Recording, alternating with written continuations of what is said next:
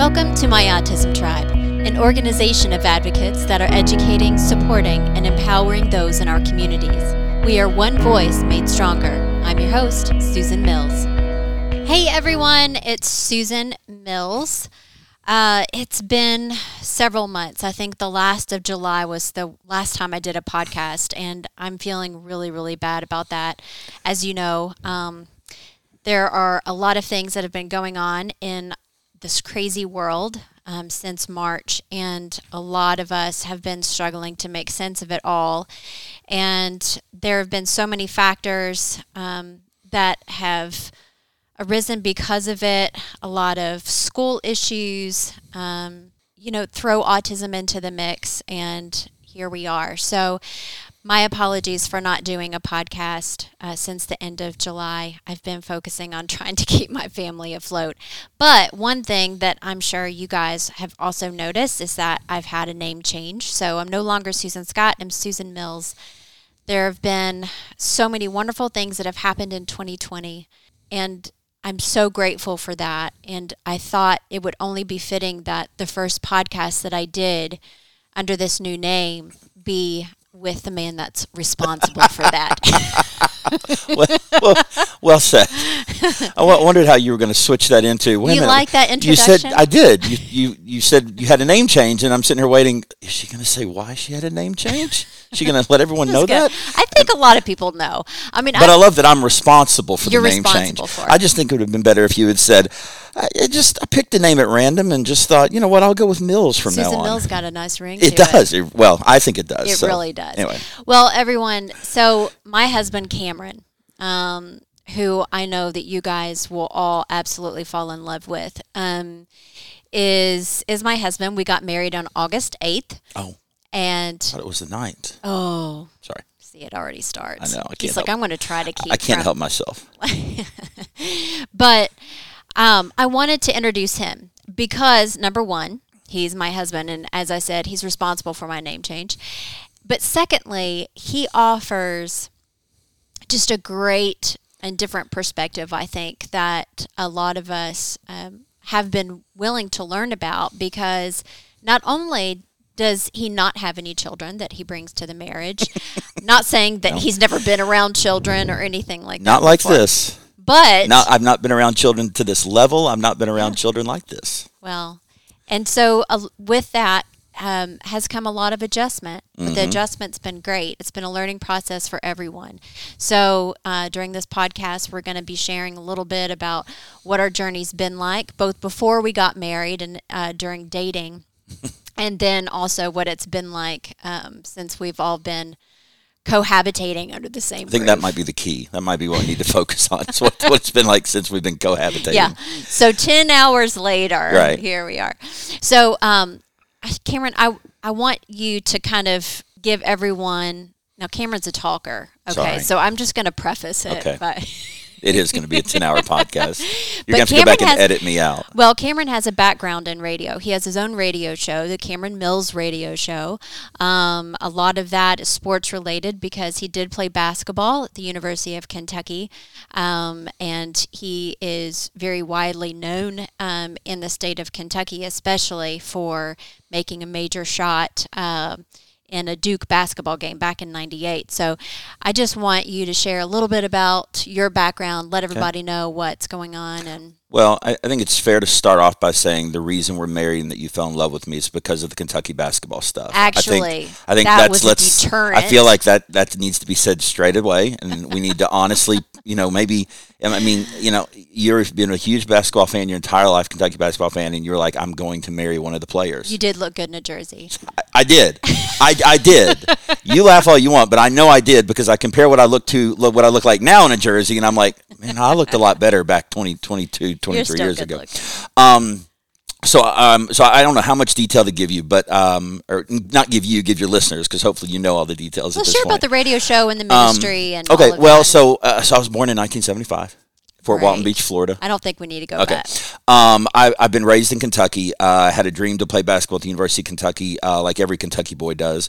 My dad played there back in the '60s, and so I wanted to follow in his footsteps. and those are the two big things that happened in my life where I became a Christian, gave my life to the Lord when I was 7 years old, and devoted my life to Christian ministry when I was 12 years old. And then UK basketball happened. I was a decent high school player and wanted to go to UK. I grew up in Kentucky, lived in Lexington.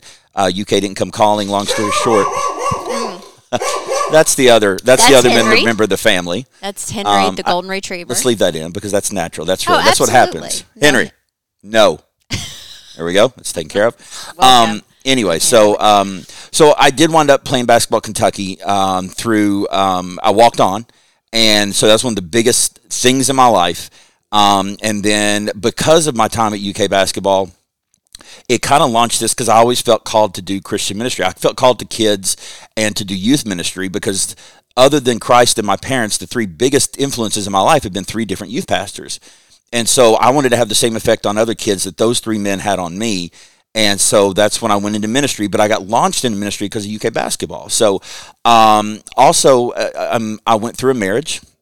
So this is my second with you. I went through one that... Really? You've been married before? I thought we talked this about is this. awkward. I swear I thought I told you that. But that's been the amazing thing is, and not to go straight from introductions into what I think you and I wanted to talk about today, but first marriage was not easy at all, and for a variety of reasons. Number one, I think we were both too young. I don't think either of us knew what we were doing. I think we were both too young. I think we were both too young. And I think we were both too young. Sure. And there was some other issues that came up. But long story short, that marriage lasted about 3 years, even less than that really, before she left me. And then it took me 17 years before I was even... Well, and you and I have talked about this. I was 50-50 on whether or not I was ever going to get married again, 50-50 on whether or not, if I was going to get married, if I'd ever have children. Because at this age, I'm 45. I guess I was 45 when we got married. No, I was 44 when we got married, right? Yeah. I just turned 45, didn't That's right. So I was 44 when we got married in August. I didn't know what I wanted, and I was okay with not being married and I guess living a bachelor the rest of my life. I was okay if the right person came along. The funny thing is that, and you and I've talked about this before, COVID, as horrible as COVID's been for everybody this year, I look at it as one of the biggest blessings in my life because COVID is what you and I were already dating, but COVID shut down my travel schedule. I work for a home healthcare company as the chief culture officer. And so I was traveling all the time, and you and I get to see each other, once a week on the weekend? Yeah. And we were close, but then COVID happened, and we got really close, a lot closer really fast. I think we were dating, and then and we were serious, but then all of a sudden COVID happened, and it was like it got real serious, a lot more serious really quick, because we were getting to spend every day together, at least every other day.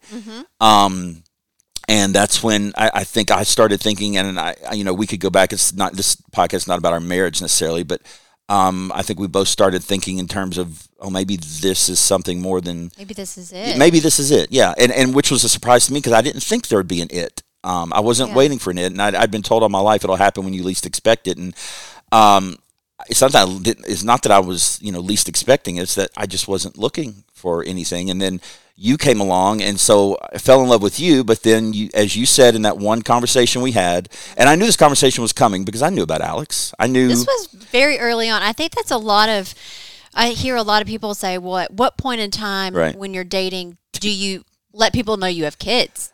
Really? I knew that. You and I started a friendship. Yeah. Now, there was another part of the story. You and I were forced together as a couple by two friends.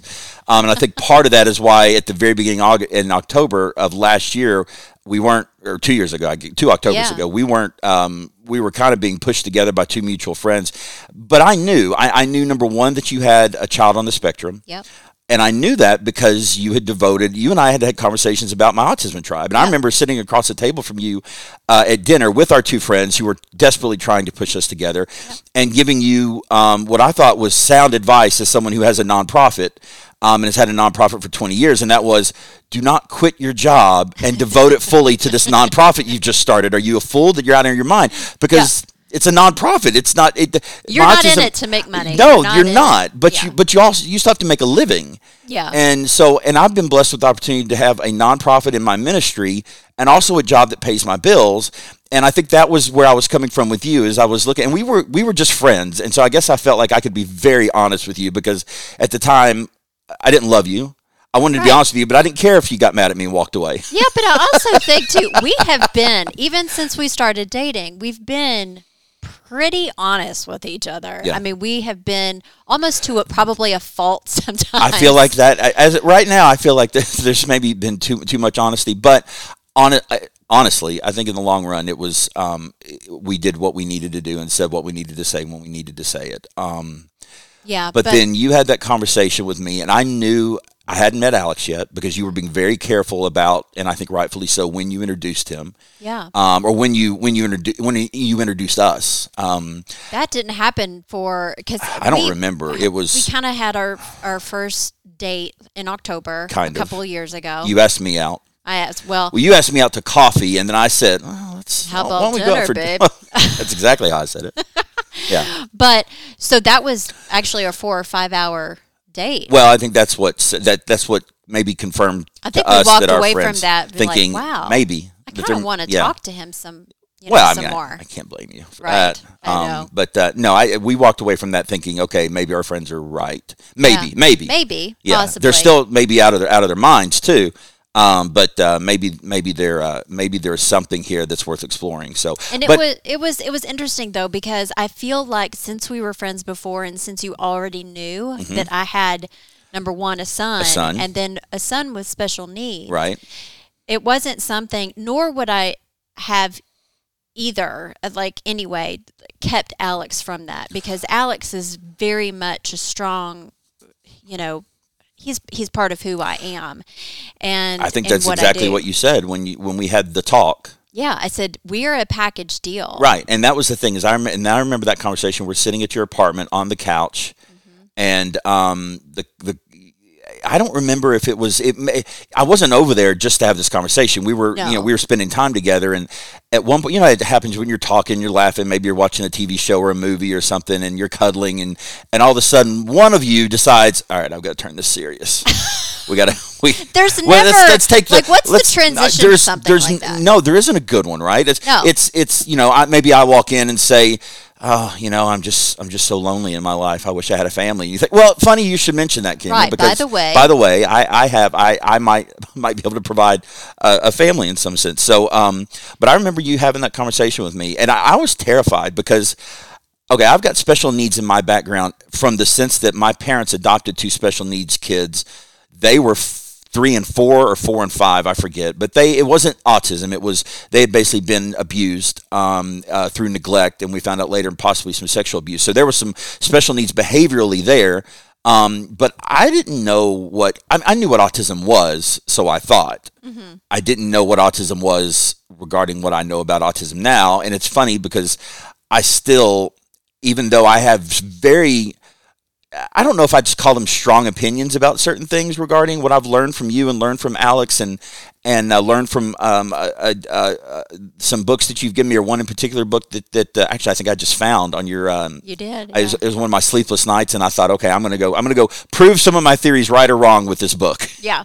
And most of them were proved wrong by that book. So, but I have some very definite opinions about what I feel, but I think I'm smart enough, and you tell me if I'm wrong, I'm smart enough to understand that, okay, these are opinions, and I give Susan, and even more so Alex, the right to show me how wrong I am with these things. And because you and I have had, I wouldn't say arguments, but we've had conversations where we've differed because you know so much more about autism, what it is, what it does, what the child or the person is thinking. And I come in with this attitude of, I think a lot of it is because I don't have kids. I've never been a father. I've never cohabitated with a kid, and now I'm cohabitating, as you say, with a 7-year-old special needs kid who's brilliantly intelligent, intellectually, not so much emotionally, and or maybe he is, and this gets in the whole thing. Maybe he is brilliant emotionally. He just doesn't know how to communicate his emotions, I think. And he feels very deeply. I mean, he feels very all emotions. Yes, he does. He just doesn't know how to communicate what it's those like. emotions are. And I think sometimes he doesn't know. I feel like, and you and I've had this conversation before, and this is one thing that a lot of things that I go back to is I feel like it's a lot of he doesn't understand that these emotions are all okay. Yeah. I think, I think, because you and I have had that conversation when he's crying and you ask him, are you sad? He'll say, no, I'm not sad. Well, clearly he's sad. He's got tears coming down his cheeks. So it's not that he doesn't know that's sad. I think sometimes he doesn't know it's okay to be sad. Yeah. Which I wonder last night, just by chance watching Inside Out, that Pixar movie, I wonder how much he got out of that. Because I'm hoping a bunch. He was really into it. He was. That's 2 nights in a row we've watched a Pixar movie. The first one was Soul. And then Inside Out, and both of them phenomenal. And he asked some really good questions. And that's the other thing that surprises me, because again, remember, I'm coming into all this clueless. I think I know what autism is. It turns out I know nothing about what it was, and I'm learning everything on the fly. And so every day there are frustrations that I have, frustrations, irritations, moments where I feel like I cross a bridge or of knowledge, like, oh, Susan's told me about why he does this. Now I get it. Yeah. The other day was a big one about when you were gone having lunch with your friends. And I don't know if you want to talk about that, but sure. that was a big one for me. That was a big one. So that kind of circled back around to what this whole transition has been about, because obviously we are a blended family now, if you want to call it that. Yeah, that's fair. So, we have Henry, the golden retriever, who's now quiet. Who's now quiet. Because the dog's not walking by. Yeah, he's been great for Alex. So we knew that there were going to be pros like for Alex, like coming in. He's absolutely an animal lover. Henry's been great with him. He loves Henry. I think it was like the second week living in the house, and we were for a walk, and he was telling people, "This is Henry, my dog. This is my dog." Yeah, this is my dog, love that, which was so sweet. Yeah. But Cameron is also. I'm talking to like you're not here. It's okay. But it's always nice when you're referred to in the third person. But I just want the audience to know, because we're all navigating this differently, and everyone's situation is different. And as I've talked about before, Alex's dad is, involved in Alex's life in varying capacities. And so for a 7-year-old child, or any child at all going through divorce and then remarriage, that's really difficult. And how do you explain that to someone who has communication difficulties? Do you feel like you have explained that? Because you and I remember before we were like, we're weeks away, months away. We planned, our wedding was planned based on when school was supposedly going to start back, because you wanted Alex in the house, because you and I didn't live together until we were married. You want Alex in the house, acclimated. So let's go through that change while we're going through the change of, mommy's with a new guy now, right? Or mommy's remarried. Let's put it that way. And then you wanted, okay, now now we're settled. Now school. So like you wanted, because your concern was the transitions. Too many new things, because Alex was also going to be in a new school. Right, a new school. He's going to be in the same school system, but across town, because you all were living where you were living in now, and a new teacher. And but from my perspective, what's been amazing is you had me all, rightfully so probably, because again, this is just what I see. And there's a difference between what I see and what you see and have seen for 7 years, what you and Alex have been through. But you had told me, I was fully prepared for this to be a very hard for Alex transition into a new house. Yeah. Who is this man now that's around, that mommy has around all the time? And then school. And now school is a different thing, because it didn't happen, right? I mean, we and that's another thing. I know you'll probably let your audience know, but Alex is now being homeschooled by you and I, because school didn't. I mean, there was the virtual stuff, and I couldn't handle what they were asking him to go through, this virtual 7 hours a day. From home. Right, we're all working from home, and including Alex, but they were asking Alex and all the kids in Fayette County Public Schools in Kentucky to deal with this virtual thing. And I mean, there were one too many breakdowns. It was not good. But there were also and I think that's my point is I was expecting breakdowns from the transition of moving, from the transition of mommy's remarried to, and I didn't see any of those. Now you may have seen those, but it's like he was resilient. Yeah. And it's like it's either he doesn't, and I go back to one thing, either he doesn't know really what's happened or he doesn't care. And I don't mean he doesn't care, though he doesn't care. I mean, it's just, okay, it is what it is. It's like things just kind of bounce off him. As emotional as he is about some things, there are so many things, hush, Henry, there are so many other things that he rolls with the flow. Yeah. One of the first things we did when y'all moved in is we said, okay, we're going for a walk every day, right? Yeah. We're going to take Henry for a walk. That'll help Alex and Henry bond. It'll be good for us. It'll be good for Alex. Dad just pulled up, by the way, so he's going to ring the doorbell and interrupt the podcast.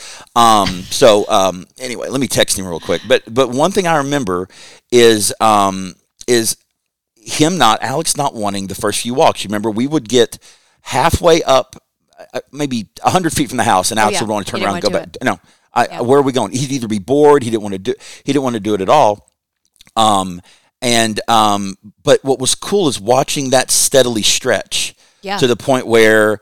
That's a word I introduced you to. Oh, I love that word. I love that word because you would stretch well. But what I loved about it is that you stretched him and stretched me. Oh yeah. You would have to stretch both of us. Yeah, we were but it was so you were stretching me, and that's what you did the first day. So let's go back to the first day when you said you and I were in love. I think I don't know if we were talking marriage or not, but you stopped everything that one date we were having where we were just watching a movie or something, and you were like, look, we need to talk about if we're going to continue on, I don't come by myself. And I knew that, but I think it's something you had to say. Yeah. I do not come by myself. I wanted to make sure.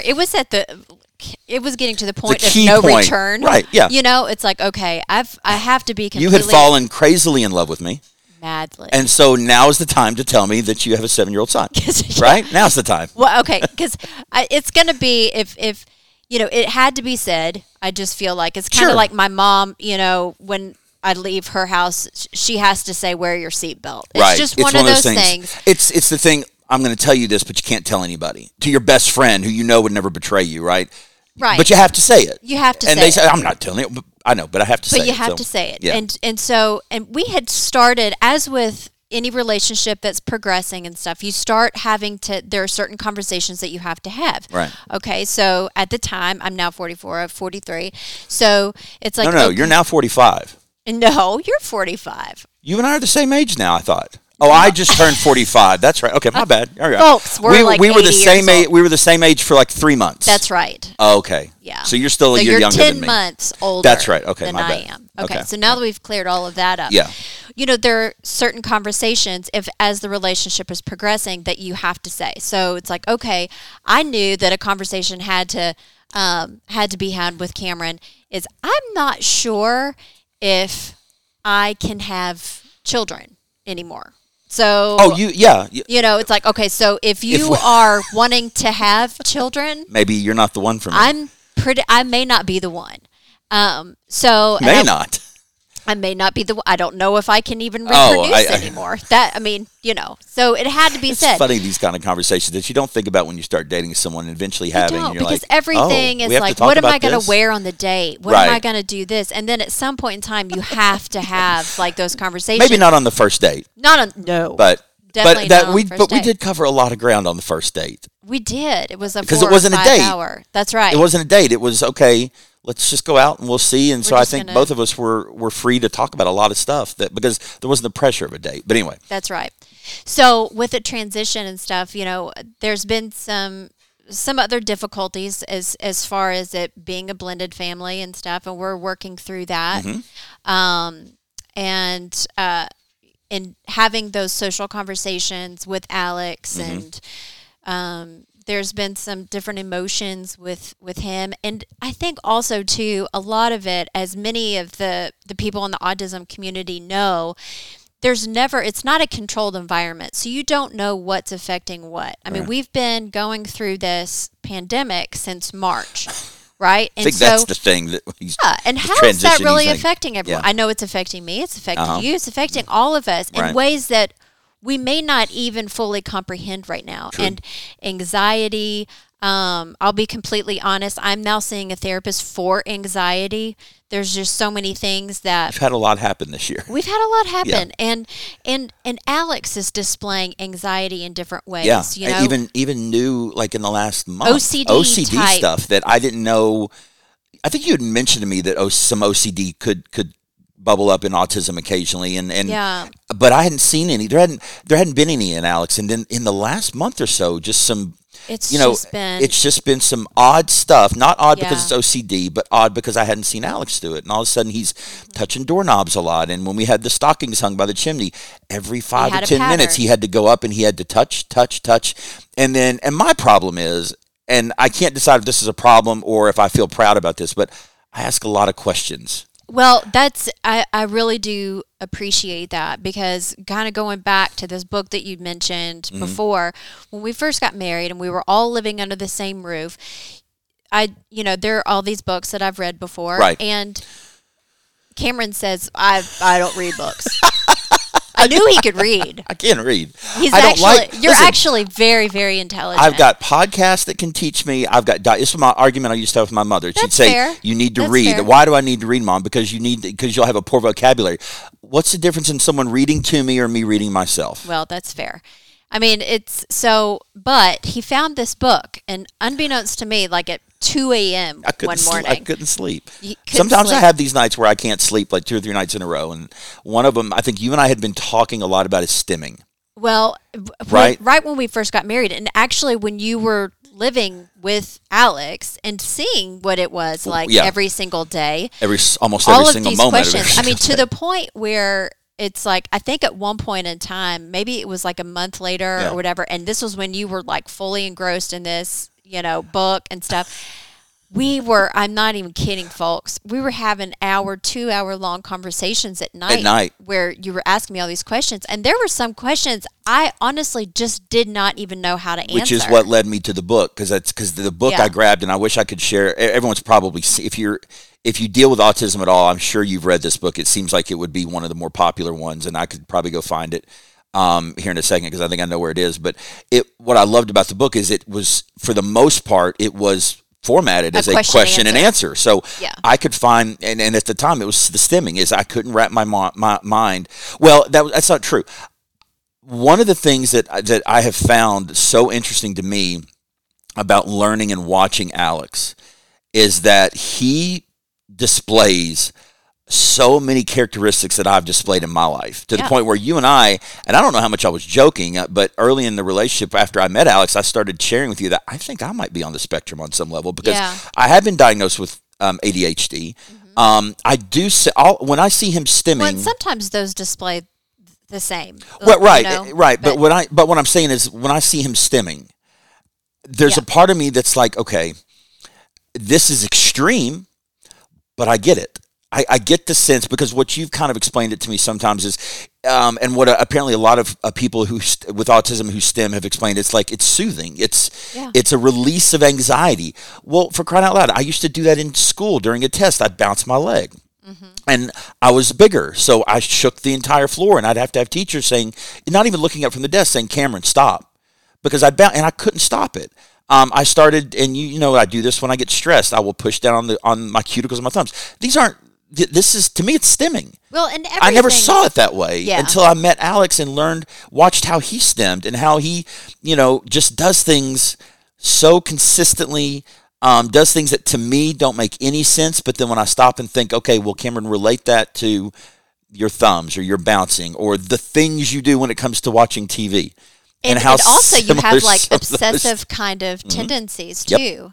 I have to watch, and you actually sent me that one text. I have to watch, I don't like drama because of my first marriage, because I'm in ministry, because for a lot of reasons. Because I have anxiety issues too. I don't like drama. Drama brings anxiety. Drama brings uncomfortableness, and so you and I were having this conversation the last 3 nights as we've been watching Downton Abbey. Yeah. And I know we're behind, folks. We're behind. I know we're just now getting into House of Cards, Downton Abbey, and I'm trying to get her into Game of Thrones. We're 10 years behind on all those. I get it, but those are all dramas, and 2 of which are dramas. 3 of them, because I love Downton now that we are starting season 2. Anyway, but we're watching all these, and I'm sitting there thinking, I hate drama. I would much rather, if I'm watching, I want to be entertained, I'm going to watch a TV show that I've seen 1,000 times, because there is something safe about knowing what's coming. And I have shared, and I hadn't come across this article until we weren't even married. We were dating. I'll tell you where I was when you sent me this article. Really? I was in New Orleans. It was one of my last. It was right before COVID. It was one of my last trips that I made for my company before they stopped the travel. Because it wasn't. You sent me a tweet. It was a tweet. Someone had basically explained perfectly. That's right. It was why some people with anxiety would prefer to watch TV shows and movies and books and comic books and play games that they have played 1,000 times. That, to me, where I know the next scene, I know we have watched Bob's Burgers to the point where you're sick of it now, and I hate that because I love it so much. But it's scenes that you don't want to see the same show over and over again. Alex can watch things over and last over night again. We are now in January. We're coming up on the middle of January. He wanted to watch the Mickey Mouse Christmas Carol last night. What's funny is there's some, even when Alex wants to watch that, right? There's a part of me that's like, I don't want to watch that. Oh no, you're totally there. Sometimes I am. And it's so I'm funny excited. Because y'all, I can sit back and I will be looking at Cameron, and then I'll look at Alex, and I'll look at Cameron, and I'll look at Alex, and I'm thinking, this is the same person. It's a spectrum for a reason, right? I mean, yes, but there are I'm so thinking many similarities. I'm on one side and he's on the other side. Like, I may not display so many of the it may not affect my life as seriously as his effect is, and I'm not diagnosing myself with autism, but there's similarities. There are, and I will tell you, it's comforting to me to sit there and watch, because I've always had questions about why I do certain things, why certain things bring me peace or rob me of my anxiety. And then learning about autism, it's comforting now. Oh, well, there's a reason. I mean, because I've never heard it until you sent me that text that you sent, or with that tweet about why people tend to watch the same thing over and over again, because they deal with anxiety and this is the only thing they control. They know what's coming next. I'd never had anyone. I remember crying when you sent me that, because I'd never been able to explain. I told you this. I texted you right back. I said, I've got tears in my eyes after reading that, because I had never been able to so perfectly explain why. Because look, it is like it was with you. It's a nuisance. It bothers people. It bothered my mom and dad, right? Why I would watch the same things over and over again. I had no explanation for it other than I knew it brought me peace, but I didn't realize, this isn't just you idiot. This is a lot of people that it's the same thing. And that made me feel this sense of normalcy. Yeah. Because, on some level, not to jump too obviously on Autism Tribe, but it makes you feel like you're part of a group. Yeah. And you're part of a group of people that all experience on various levels the same issues, and therefore there's comfort in knowing that I'm not abnormal. I'm just like these people. Yeah. And that brings a sense of, hope. That's okay. Peace. Yeah. And that's okay. And also it's because think about why when you sent me that text it made me cry, because I felt like, someone understands me. Yeah. And that, I think, is the biggest thing that you and I have talked about with Alex, is the stimming, the food issues, which is you and I know. I mean, that's probably the biggest one that I think, it's just in his head. It's so much in his head, and you assure me it's not, or assure me it partially is, but a bigger part of it's not. And that's but just going through this whole process of learning what Alex is going through, getting close, him and I bonding slowly. Yeah. And starting to understand, because it wasn't as hard as I thought it was going to be. The cohabitating, right? And we have done all of this very, very gradually. So yeah. We started dating. I mean, Cameron didn't even and I told Cameron 5 months in our relationship before you introduced me to Alex. Yeah. And I remember coming over that night terrified. And that introduction was very surface. It was just kind of like, oh, hey, Cameron's a friend. Cameron's a friend, yeah. You brought over dinosaurs, which was a huge plus. Well, I grew up loving dinosaurs too. So it was sad to me to learn that Alex's knowledge of dinosaurs far surpassed mine when I was his age or now as a 45-year-old. But then even after that, it's not like you were every time we were hanging out, it was the three of us. No, it went from that first night meeting. I don't think I saw Alex again for 3 weeks after the first night we met. Yeah. Or the first night Alex and I met. And then even then it was, you and I would plan date nights when Alex was with his father. Yeah. Or, there were very few times early on. We're talking March, April. As it got closer, I think, to the summer and stuff, like we would go on walks. All of us. Yeah. You would invite me over, say, Alex and I are going to go for a hike. Hiking. Do you want to come join us? Yeah. Right. And I can tell you, there was always a sense of trepidation every time you invited me to be around Alex, because there was this part of me that, okay, is today the day that I'm going to realize that what Susan deals with every day, I'm incapable of dealing with. Yeah. And therefore, it's going to cost me a relationship to this amazing woman, because she's already made it very clear she doesn't come by herself. Yeah. And that always scared me. And it was always in the back of my mind. But every time I was around Alex, I was nervous because I just didn't know. And I sensed that. I know, and I'm afraid he did. But who knows? Yeah. But there was a lot of fear. And I think one of the things that's made me feel, well, I'll say it this way. The entire... the scariest part as far as Alex goes was once he moved in. Because at the time, remember, I was every other day at the most. I was actually scared too, because sure. there were parts of it, not that, and Alex, we are so beyond blessed. He is such a good kid. Yeah. And I don't know. And I kept telling, of course. Of course you think he's a good kid. Telling everyone, no, seriously, my kid's great. And they were like, oh, okay. My kid's so intelligent. He's perfect. But I had some fear when all of us could be fear with him or fear with me or both. Had to be both. Because I even mentioned early on after we got married and we were all living together to Cameron one night, we call it the pillow of debrief. We have this whole conversation. We have this every long night body pillow that I get slammed in the head. Well, I sleep with a body pillow because it's good for my hips. It's like 100-pound pillow. It's not 100 pounds. But we have this kind of like, let's recap the day every night. And it's one of our just favorite parts of the day. But I was sharing with him how I was feeling like I was walking on eggshells because I was trying to make sure that Alex was okay, and I was trying to make sure that Cameron was okay. And I think I remember that bothering me.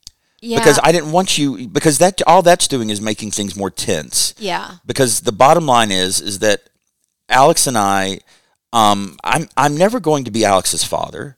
I am going to be, if you want to call stepdad, his, you had another great word for it, his bonus dad. Bonus dad. Alex and our relationship is going to grow. Yeah. But it's just got to happen, because I think you were at the beginning, you were wanting it to happen quickly because you were nervous about it. Yeah. I think you wanted to know that he and I were going to be buds. Yeah, because just that you had a fear, like, oh, can I do this? I'm like, okay, we're married. What if he can't?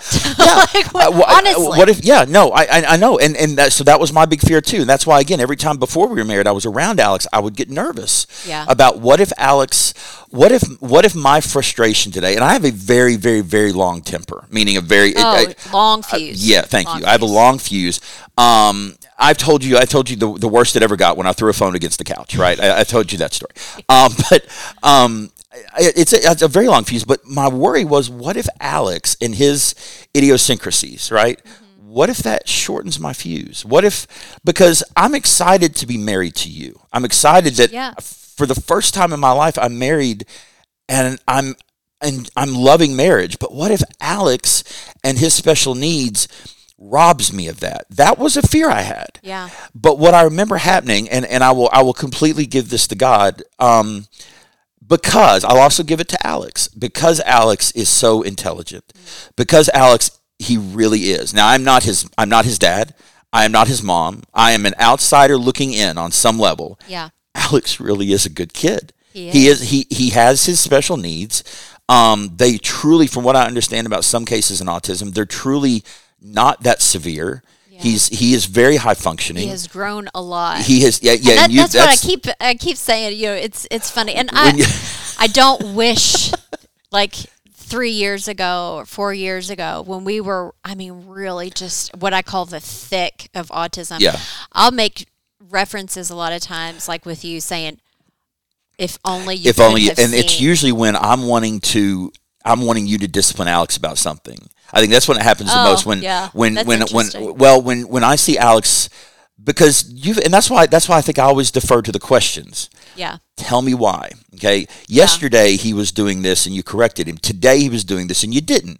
And it's not that I think it's inconsistency, because I always defer to, she has seen far more of his behavior and why he does things. She's got her own reasons for why she allows it to go some days and why it doesn't. Sometimes it goes down with how much stress you think has been on him during that day or that weekend. So you've always got your reasons.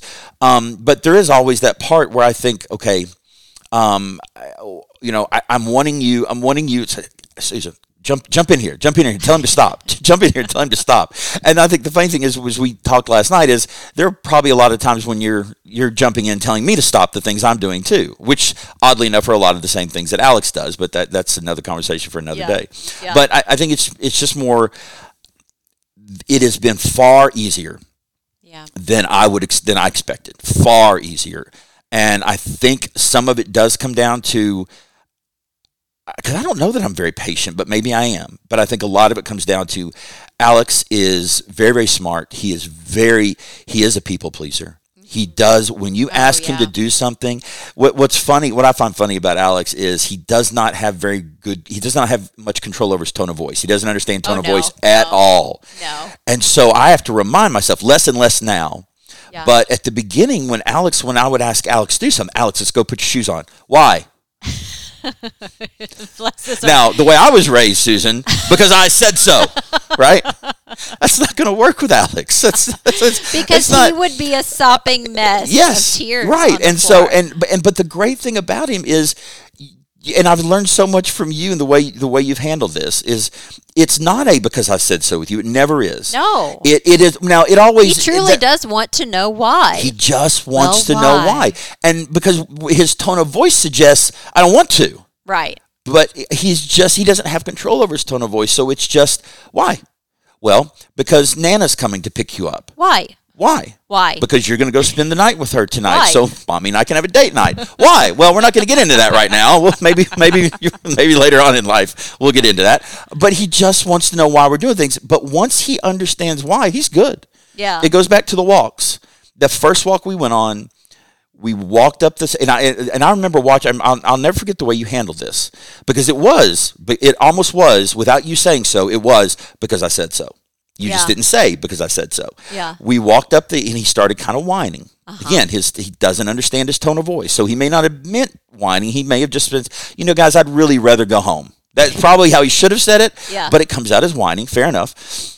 He says, I want to go home. Or why are we doing this? And your response was, we're going to go for a walk around the block. Okay. Uh-huh. 100 yards later, I want to go home. Alex, we're going to go for a walk around the block. Right? It was just constant. And by the time we got to, we had a quarter mile left, even probably less than that, Alex had stopped asking.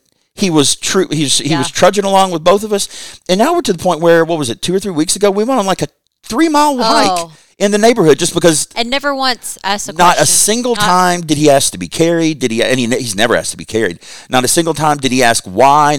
He was like, this was an adventure for him. Yeah. And if folks, and I know a lot of you all have probably seen this in your own, with your own child or your own, however autism affects you. But if you had seen the growth, and I think that's the other thing that gets me excited is, COVID has caused a lot of regression. Yeah. And you've seen more of that than I have because I came along in the midst of COVID practically. Right. So I just know Alex is one way. You know who he was when he was going to school and was in regular class and was socializing every day. And all I know is the Alex who doesn't get to socialize with anybody because of COVID. Yeah. All I know is recently, the Alex that's had the OCD stuff, or the Alex that, will used to eat macaroni and cheese, but now hates macaroni and cheese, which is baffling to me, and that's where we get into the sensory processing stuff, where I'm like, it's just all in his head. It's all in his head. And where I want to stretch him, like, you got on me a few times early on this, right? You said, stop treating him like he's a test subject, because that's what I would do. I would like, let's Susan, let's stretch him. Let's see what we can, and I would be treating him sometimes like a test subject because I was fascinated by his behavior. I think part of it because I saw some of my own behavior in it, but I think part of it too because I'm like, let's see if we can get him. And I hate the way I'm going to phrase this. But let's see if we can make him a little better today. Yeah. And I hate phrasing it that way. And I felt like that. We had a long conversation about it, and I know we need to be wrapping this up. But it's. We have date night. That we do have date night. Yeah, we have date night. You guys were really excited about it. Well, the last 2 date nights. Yes. We had a flat tire. Yeah, we had a flat tire. And then a bomb scare. Yeah, we had a bomb scare downtown here in Lexington on New Year's Eve. Yeah, because of what happened in Nashville on Christmas Day. Oh, so anyway. Ridiculous. Yeah. Anyway, hopefully tonight's fingers runs smooth. Crossed. We're going to have a great night tonight. But, we had a conversation about, it was like every single day, okay, now. So what's the game plan? What's the game plan? It was like you were preparing for a game. It's like, what are the plays? What are the plays today? We're going to go through and we're going to do this. We're going to do this. And I think he's going to adjust it this way, but maybe not. I don't know. Maybe he might react this way. I have a degree in psychology. This is true. I have always been one of these people that sits back and just watches people. I'm a people watcher, and I love getting into the why people behave the way they behave. And autism is a great big curveball for me. And it is fascinating, but I'm always quick to remind you that even just right when you think that you have it figured out, they will throw, and I use they as in children. Sure. They will throw you a curveball. I remember I can't even remember how old Alex was, maybe 3. But I went to a restaurant, and they had steamed like cauliflower. Yeah, and sounds horrible. For whatever reason, I decided that I was going to try. Alex was going to have cauliflower, and he ate it. This was back when this is the very thing. I know I should drives me nuts. I know I should not even be sharing this with you because I just opened up a can of worms. But I don't like cauliflower myself, he ate this cauliflower, and I'm thinking to myself, this was back when he was eating maybe 2-3 different foods. Only one of them being Pediasure, which is not technically part of the food group. It's just sugar. Yeah. So I go to the grocery store and I buy a bunch of cauliflower? Tons of cauliflower. He never ate cauliflower again. See, and that's where I go, again, my ignorance, and I want everyone to hear me say, I completely acknowledge that I have so much ignorance about this, but my head goes to, it's just in his head. Yeah. The sensory stuff is just in his head. What he will and won't eat is just in his head. And that's the other part, the stimming. Because what you've taught me a lot about stimming is that they need to do it, and it's wrong to stop them from doing it. But then on the other hand, I hear other people say, but sometimes it's bad for him if they stim, right? Because it can be bad for them socially. If he's going to be in a regular class at school, which Alex was in, he can't stim the way he stims at home. His stimming has gotten worse since COVID. Yeah. But look, the whole thing is just, I guess a couple of things I want to state and make sure I say. Number one, the whole thing has been easier than I expected. Mm-hmm. I think a lot of that has to do with Alex. A lot of that has to do with you. A lot of that has to do with just God giving me patience. I think understanding of, because remember, Alex is not only the first autistic child I've cohabitated with. He's the first child I've ever cohabitated with. This is the first 7-year-old that I've ever allowed in my house permanently. You know what I mean? It's one of those things where it has been thankfully easier, which I think has let you and I have a very good start to our marriage. Yeah. Because you and I didn't fight for a year. Literally had no arguments for a year. No. Have had 1 or 2 since marriage. But I think a lot of that comes down to just That's just life. It just happens. Yeah. But I want to say this because you had told me about someone that I think listened to this, or when they found out you and I got married. It was someone else it's a single mother with an autistic child. Yeah. And I will never forget you telling me this because my heart broke for her because I think she was worried that she'd never be able to find another husband. That's right. Because she came as a package deal too. Yeah. And I'm not saying and our story gave her a sense of hope. And and I want to make sure that's what people understand is I'm not saying I'm I am a super guy, or you wouldn't have married me. You're absolutely awesome. But there are men out there. There are women out there. If you have an autistic child or a special needs child in general, there are some of us out there that are looking. I don't want to say I'm looking for a family. I wasn't looking for a family. I wasn't looking for anything. But you and you and Alex came along, and I thought, okay, this is a blended family. Alex has a father who is involved in his life. You have custody, but Alex's father wants to be more involved, so that's good. Yeah. So I've always said, okay, so I'm here to support you more than anything. I'm here to support Alex secondarily, and then I'm also here because I've got my own little family. I've got a stepson. I've got an amazing wife. There are other people out there that are looking and wanting the same thing, and they are willing. I believe there are other men and other women out there that are willing to take on the task or the challenge of helping raise a special needs child because of, in this case, how much that person thinks of the mother. Yeah. So, and I'm not saying this as eloquently as I wanted to say it, but I fell in love with you. Therefore, whatever quote unquote you came with, let's go. Yeah. Is how I felt. And to that woman and anyone else out there who's feeling that pressure of, I'll never find someone because it's so hard to raise a special needs child, I promise you there are people out there that are willing to. Yeah. Thanks for saying that too, because, I thought that, at one time, if I wasn't going to find someone who was absolutely 100% acceptable or accepting of me and Alex. And be acceptable too. And be acceptable themselves. That I would never remarry. Yeah. I had made myself that promise and Alex that for promise. For the sake of Alex, I think. Yeah. Yeah. And because it's not fair to him. And right. Isn't that what we all want for ourselves and for our loved ones, is just to be accepted and loved. And in all of this mayhem that's been going on, I just wish that we would all just be a little more accepting of each other. There's no reason to say anything after that. That was perfect. Well, I just want to thank everyone for listening and hope that you were able to laugh a little bit with us. And we've got more stuff. We've got more stories. We got more stories. More of me being an idiot. Will you come back? Will you come back and be on the show? We'll see. We'll see if this check clears. Okay. Well, good luck with that. Anyway, thanks, guys. I hope everyone is just protecting each other and loving on each other amidst all of this craziness. And just know that even though I haven't done a podcast in July and I've been barely visible on social media, that my heart has still been with all of you, and my thoughts have as well. And trust me, folks, I live with her. Her heart is with this endeavor, and you all as well. I miss you guys. And thanks for your support, and hopefully there'll be another one of these sooner than later. All right, take care.